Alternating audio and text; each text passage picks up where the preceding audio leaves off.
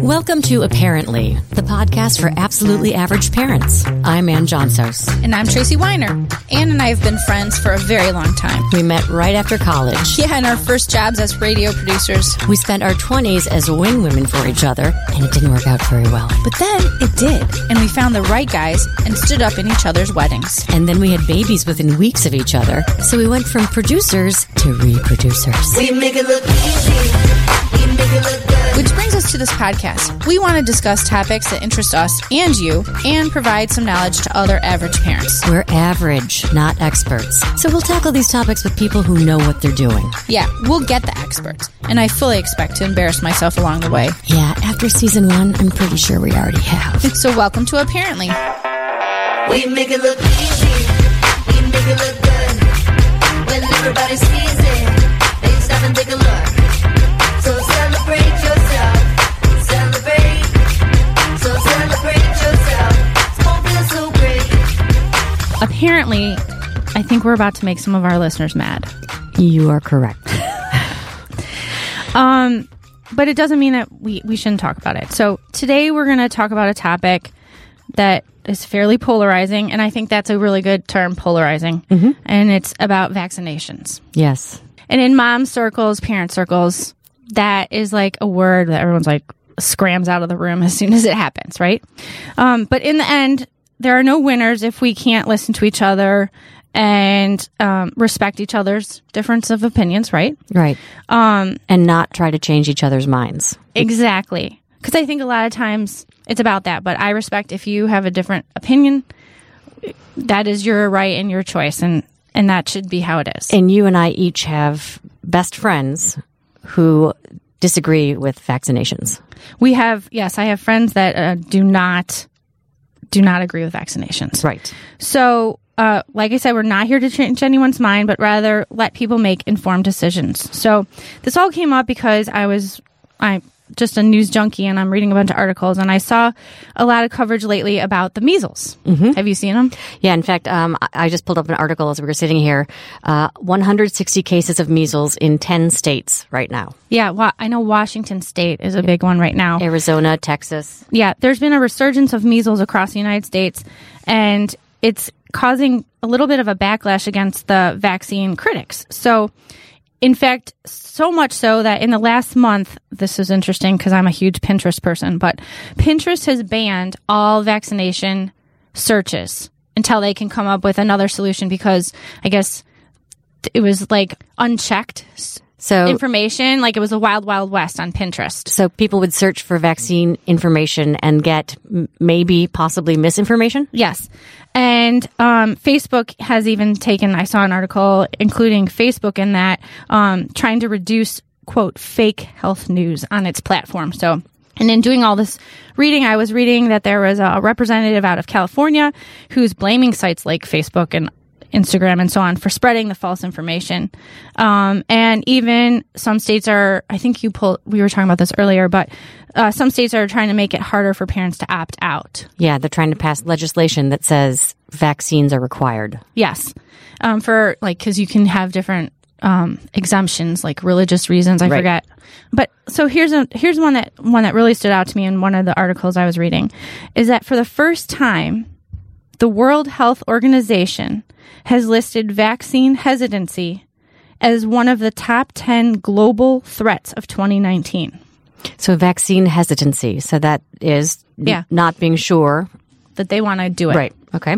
So we both have friends that might be anti-vaccine or vaccine hesitant, and they're very passionate about their choices, and I fully respect every family should have that choice and the right to decide how to. It's not my circus, not my monkeys. Right. So while I don't necessarily agree about it, I think it's their decision. Okay. So we're bringing in Dr. Sean O'Leary, who's a member of the American Academy of Pediatrics Committee on Infectious Diseases, and he himself is an infectious disease specialist out of Colorado. I think he's affiliated with Children's Hospital. Good morning, Dr. O'Leary. Hi, how are you? Good morning, Dr. O'Leary. So you were recently in Atlanta for the CDC conference on infectious disease, right? Yeah, it was the meeting of the Advisory Committee on Immunization Practices. So that's the body that makes the decisions for what vaccines are used in the U.S. and when they're given, that kind of stuff. Okay, so this is very timely then, because I was trying to find somebody to talk about this, and everyone was in Atlanta. So let's just start with the basics. What exactly is in a vaccine? Or what is a vaccine? What is a vaccine? So a vaccine is something that's given, in general, we think of them as to prevent infectious diseases, but they can be used for other things. But in general, in the way we think of them, they are something that are given to prevent prevent you from getting an infection. Typically, that's by giving you either a killed version of whatever organism you're talking about, a virus or bacteria, and your body mounts an immune response to that killed or inactivated disease. Or in a few cases, they're live vaccines, so they're very weakened versions of the diseases that we're talking about. So the body builds up antibodies to these weakened or dead viruses or bacterial infections, so that when they are around live versions, the body has a way to fight?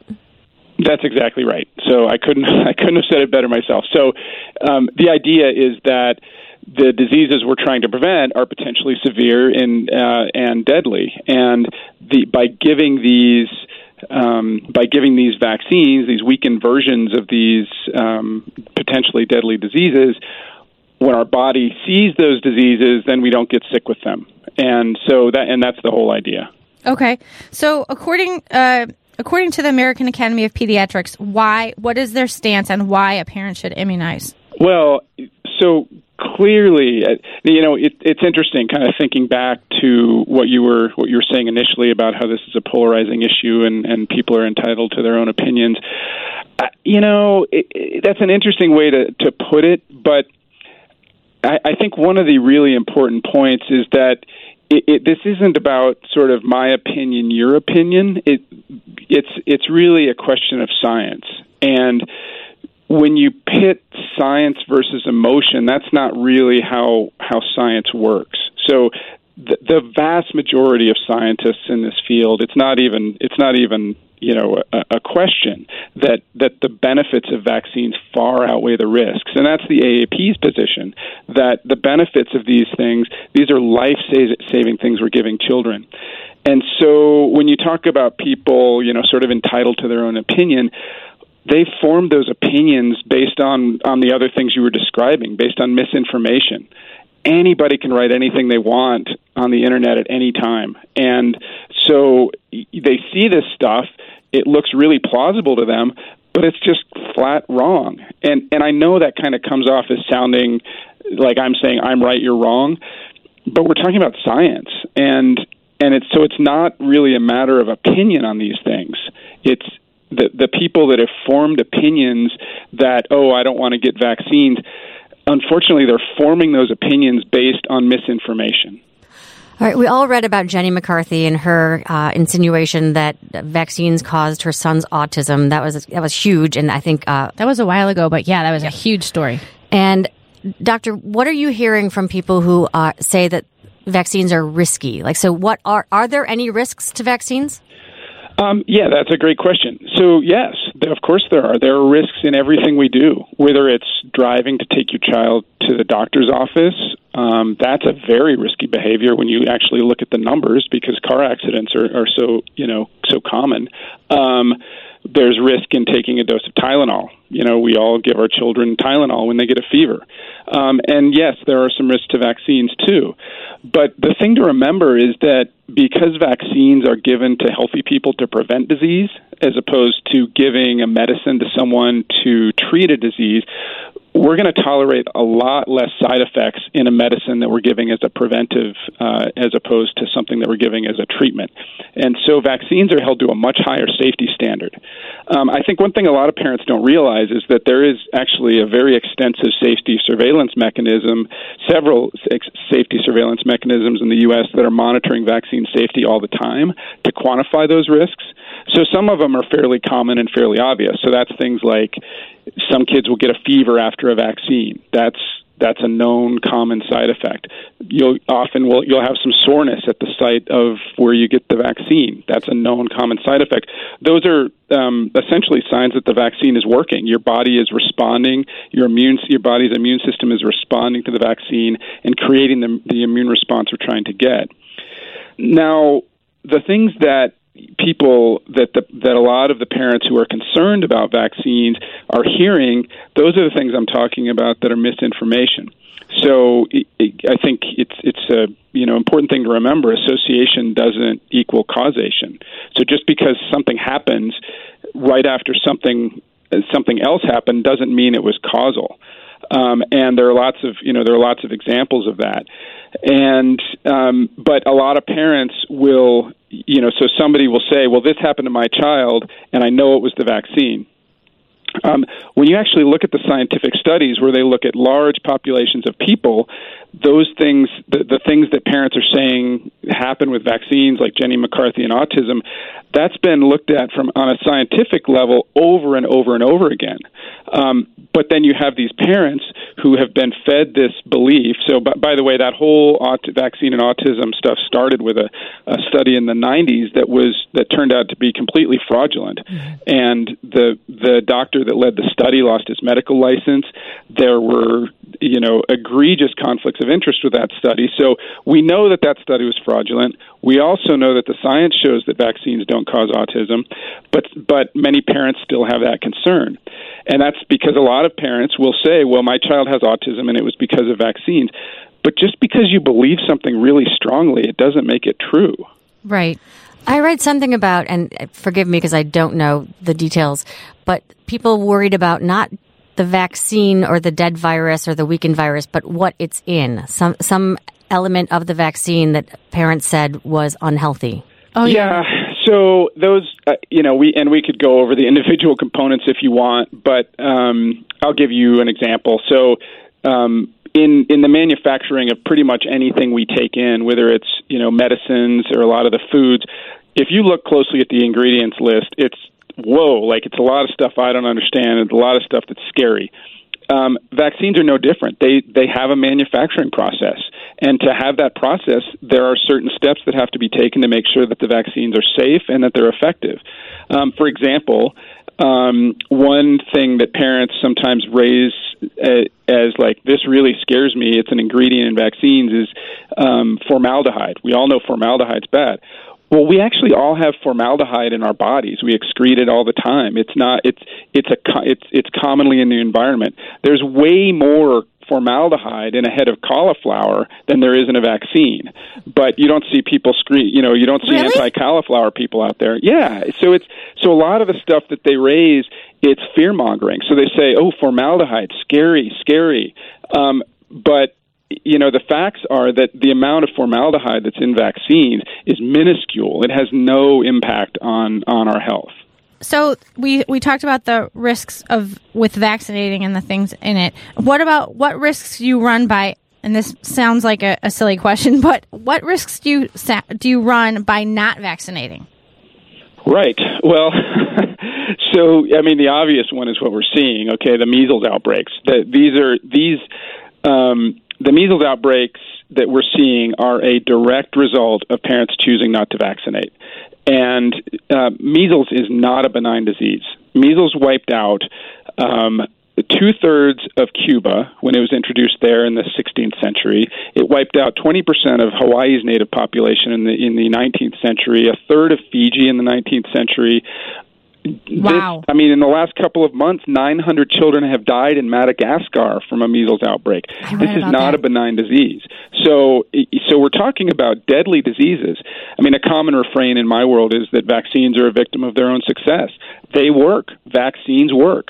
So we are not seeing the diseases that our grandparents and great-grandparents saw because in many cases, they've been eliminated, or in the case of smallpox, eradicated.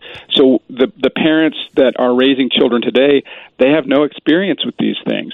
And so they are more prone to be scared of some theoretical concern that based on misinformation spread on the internet about the vaccines they're given than they are of the diseases themselves. But we know the diseases that we're trying to prevent are deadly. So when you talk about like the risks and benefits, I'm trying to put myself, because I did vaccinate my kids. I followed there's talk about this too. I don't know if you want to talk about this, but I did a graduate. Yeah. Okay. Okay. So, yeah. Let's talk about the timeline for vaccines. No. Wait, doctor. Yeah. So my daughter's I'm 13. listening. I've got a smile on my face. Don't worry. I have one too. But my daughter's 13. But so back then, it might have been around the time. I don't remember when Jenny was going on, and there was like a huge thing back then when our daughters were born. So I don't know why, but I ended up doing it. Like I spaced it out. Is there anything to that? Can you speak to that? And by the way, doctor, I just want to say I think my kids got every vaccine on one day. All right. Now there's a couple visits but yeah, going according to the recommended schedule is the best thing that you can do to protect your child, and I'll explain that a little bit more. So. The recommended schedule has been very closely studied for what we call immunogenicity. Do putting these vaccines in at the same time, does it elicit an immune response? They've been studied for safety. Once you start spreading those out, they haven't been studied in the same way when you spread them out, because people make up their own schedules and they do lots of different things. That's one issue. The bigger issue, I think, is that there is no reason whatsoever to spread vaccines out. It is perfectly fine to give, now no one would do this, but to give 10 or 15 or 20 vaccines at once. Our immune systems can handle that. There's no the word is biologic plausibility. There's no scientific reason that spreading out vaccines would be any safer than giving them on the same day. Our bodies handle millions of germs every day. Our immune systems can fire up. I mean, there was a study that estimated based on our immune system, we could actually handle 10,000 vaccines on one day without a problem. But Mommy can't. Yeah, exactly. But Mommy can't. I couldn't handle it. So that's where the shots come in. Like, what about spreading out the actual shots? And I'm an infectious disease specialist now, but I was a primary care pediatrician for many years. And when parents would bring that up, my response was, that's just torture. Because babies cry if they get one shot, and they cry when they get 4 shots. If you're bringing them in every other week to get more and more, to spread them out, they're crying. Now you've got 4 different episodes of crying and being upset as opposed to just one. And that's actually been studied, that the cortisol levels in babies, so that's a measure of pain, they actually potentiate. So if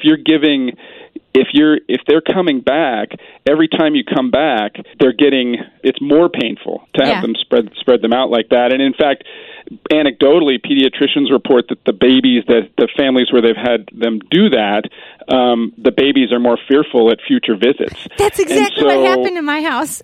By 18 months, my son was like, as soon as we got to the doctor's office, he's like, oh, no. He knew exactly what was about to happen. Right. So there is absolutely no reason from a scientific standpoint to spread out vaccines, and there are a lot of reasons not to. Okay. So how do we educate people? And again, this is going to sound like the I'm right, you're wrong kind of thing, but how do we educate to ensure that the WHO, the vaccine hesitancy doesn't become a bigger problem? Well, that's the bajillion-dollar question, right? I think one of the things we know is that it's not just about the facts. It's not just about here are the facts. It's also about how you convey those facts in a meaningful way so that it's understandable to the population and they're receptive to the information. And peer-to-peer networks are important. And here's something really that I think is important for your listeners is that the vast majority of parents actually do vaccinate. Even though in some circles it seems like every other parent is against it, most parents actually do vaccinate. And I think as time goes on, we're seeing more and more of those parents having a voice, with kind of pro-vaccine parents talking with other parents and sort of promoting, why they decided to vaccinate. So I think that's an important point, is that, don't stay silent. Explain why you vaccinate. Explain, if you're in favor of vaccinations, share that with other parents. That's really important. Your influence matters. From our perspective, from the advocates' perspective, the AAP does a lot of work in this arena in terms of, our website, healthychildren.org, is really nicely geared towards parents, towards understanding what's behind vaccines, why do we give them, going somewhat into the science. And then there are lots of great resources for vaccine information that are out there. And I think promoting those is helpful. So immunize.org, AAP website, the CDC website is excellent now. There's, I could name a bunch of others. Several children's hospitals have really good websites, like Children's Hospital of Philadelphia and Johns Hopkins. So there are lots of good resources out there. I think from a parent's perspective, you have to be really careful where you get your information, because in the internet age, like I said, anybody can say anything they want, and there's no one fact-checking a lot of the stuff. So I think looking at professional organization websites, looking at like the AAP, looking at governmental websites like CDC, Yep. and then large academic institutions, those are going to be the best sources of information, as opposed to sort of smaller kind of conspiracy theory-oriented websites. So do you think that for those that are hesitant, that there's a little bit of like, this isn't going to happen to me and my family? Like, so they're realizing, they're just looking at it as the risks outweigh the benefits of this, and my kid isn't going to get measles, so it'll be fine. Yeah, I think that does. I mean, there are some people who are more sort of allegiant to the social contract of kind of, I'm going to do this to help both protect my child and to protect the rest of the country and the rest of my community. And there are other people who really are focused more just on their own sort of little world. But in either case, the benefits of vaccinating outweigh the risks for their own child. I think that's clear. Now, I understand how some parents, how they end up choosing it. They're trying to do what's best for their child based on what they know. I get that, and I really don't want to say anything bad about parents who've chosen not to. I mean, they're doing what they believe is the best thing for their child. Right. But what I can say is what I know the facts to be, and I can say what I know that scientists say. I'll just tell you really quickly about a study we did here in Colorado, where we were trying to see how much do parents value vaccinations, sort of in kind of the perspective of other things. And so what we looked at was choice of daycares and schools. And so we pitched a hypothetical to parents and said, this was to moms actually, and said, okay, let's say there are two daycare centers. You've heard good things about both of them. They cost the same, but one of them has a really good vaccination rate. Almost no one is not vaccinated. And then another one has a lower vaccination rate. How much further would you be willing to drive to go to the one that has the higher vaccination rates? And as it turned out, parents were willing to drive quite a distance to protect their children from vaccine-preventable diseases. And what was really interesting was that was true not just among the parents who were already accepting of vaccines, but that was also true among the parents who were vaccine hesitant, who were a little bit resistant to vaccines. They were also more willing to drive further to protect their child. Yeah, to protect their child from vaccine-preventable diseases. So I think there is part of this kind of. I know that these things are potentially dangerous, these vaccine-preventable diseases. But even though I'm concerned, I don't want to get the vaccine for my own child, but I'm willing to drive further to protect them from those diseases. Wow. Yeah. All right. Here's one that I think has some controversy to it. The HPV vaccine? I know when it first came out, there are a lot of stories about, well, do you tell your 12-year-old what it is? Then do you have to explain what sex is? What have you heard in terms of acceptance of the HPV vaccine? So it's going up, fortunately. I think so here's the issue. I think that vaccine got framed all wrong from the get-go. I think parents got scared when they heard maybe it was an STD vaccine. But, this is a cancer vaccine. This is to prevent cancer. The HPV virus is what we would call a ubiquitous virus. It's everywhere. Almost everybody actually gets this virus. So it's not something that we think of as like only people with risky behavior. Almost everybody actually eventually gets exposed to this virus. And it's not just through sex. And so this is one where I think there was perhaps some mistakes in the rollout of the original vaccine and in the original messaging, but this is a cancer vaccine. There are 4,000 cancer deaths every year in the U.S. from cervical cancer. Almost all of those are preventable with a simple intervention of the simple intervention of the vaccine. So I think there was also initially some resistance among providers because for the same reasons. I think providers are now on board with the vaccine. They've seen the science. They understand why we give the vaccine. And I think parents are starting to come around on that well, although we're well below where we would like to be. But it's one of the more important vaccines we give, to be honest, because there's still so much of a burden of disease in the U.S. And I'll just kind of piggyback on that. The facts are that this is actually one of the, in terms of actual reactions, one of the safest vaccines we give, and also one of the most effective vaccines we give in terms of prevention of disease. No kidding. Yeah, good to know. Well, so that doesn't come out until when you're like 11 or 12, right? I forget. Right, you can start it as early as age 9, and the AAP's recommendation is to give it between 9 and 12, kind of whenever it works best for your family. So, for example, the 11-year visit, the what people have called the immunization platform, the adolescent immunization platform. There's the Tdap vaccine, which is for tetanus, diphtheria, pertussis, the meningococcal vaccine, which is for meningitis, and then the HPV vaccine. But what you could do if you don't, if your teen doesn't or your 11-year-old doesn't want to get 3 shots at once, is give the HPV vaccine it's a 2-dose series at that age, at age 9, and then at their next visit at age 10, and then they're done. Okay. So I read somewhere, this is switching gears just a little bit, but I read somewhere that 1 of every 5 U.S. pediatricians drops families who refuse to vaccinate, mostly in the areas where, like, maybe in Washington or when there was a Disneyland outbreak a couple of years ago. I've never heard of that before. Does that still happen? Yeah, I think you're actually referencing one of my studies. We did a survey several years ago on that practice, dismissing family for refusing vaccines, and it's very interesting actually how that it's very regional, and it tends to be that practice is actually much more common in the South than it is in the West. Okay. But I think, at least at the time we did that survey, we're working on a follow-up survey to that because my impression is that has actually changed quite a bit since the Disneyland measles outbreak. That outbreak got a lot of media attention, and as a result, there was a lot of sort of internet chatter among parents who were very pro-vaccine.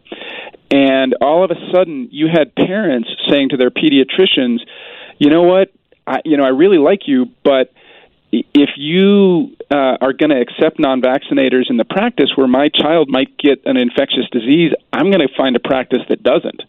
Wow. And so you had pressure from parents in practices asking pediatricians to take this stance. And then the other side is that is pediatricians, they know the science, they know that vaccines, that the benefits of vaccines far outweigh the risks.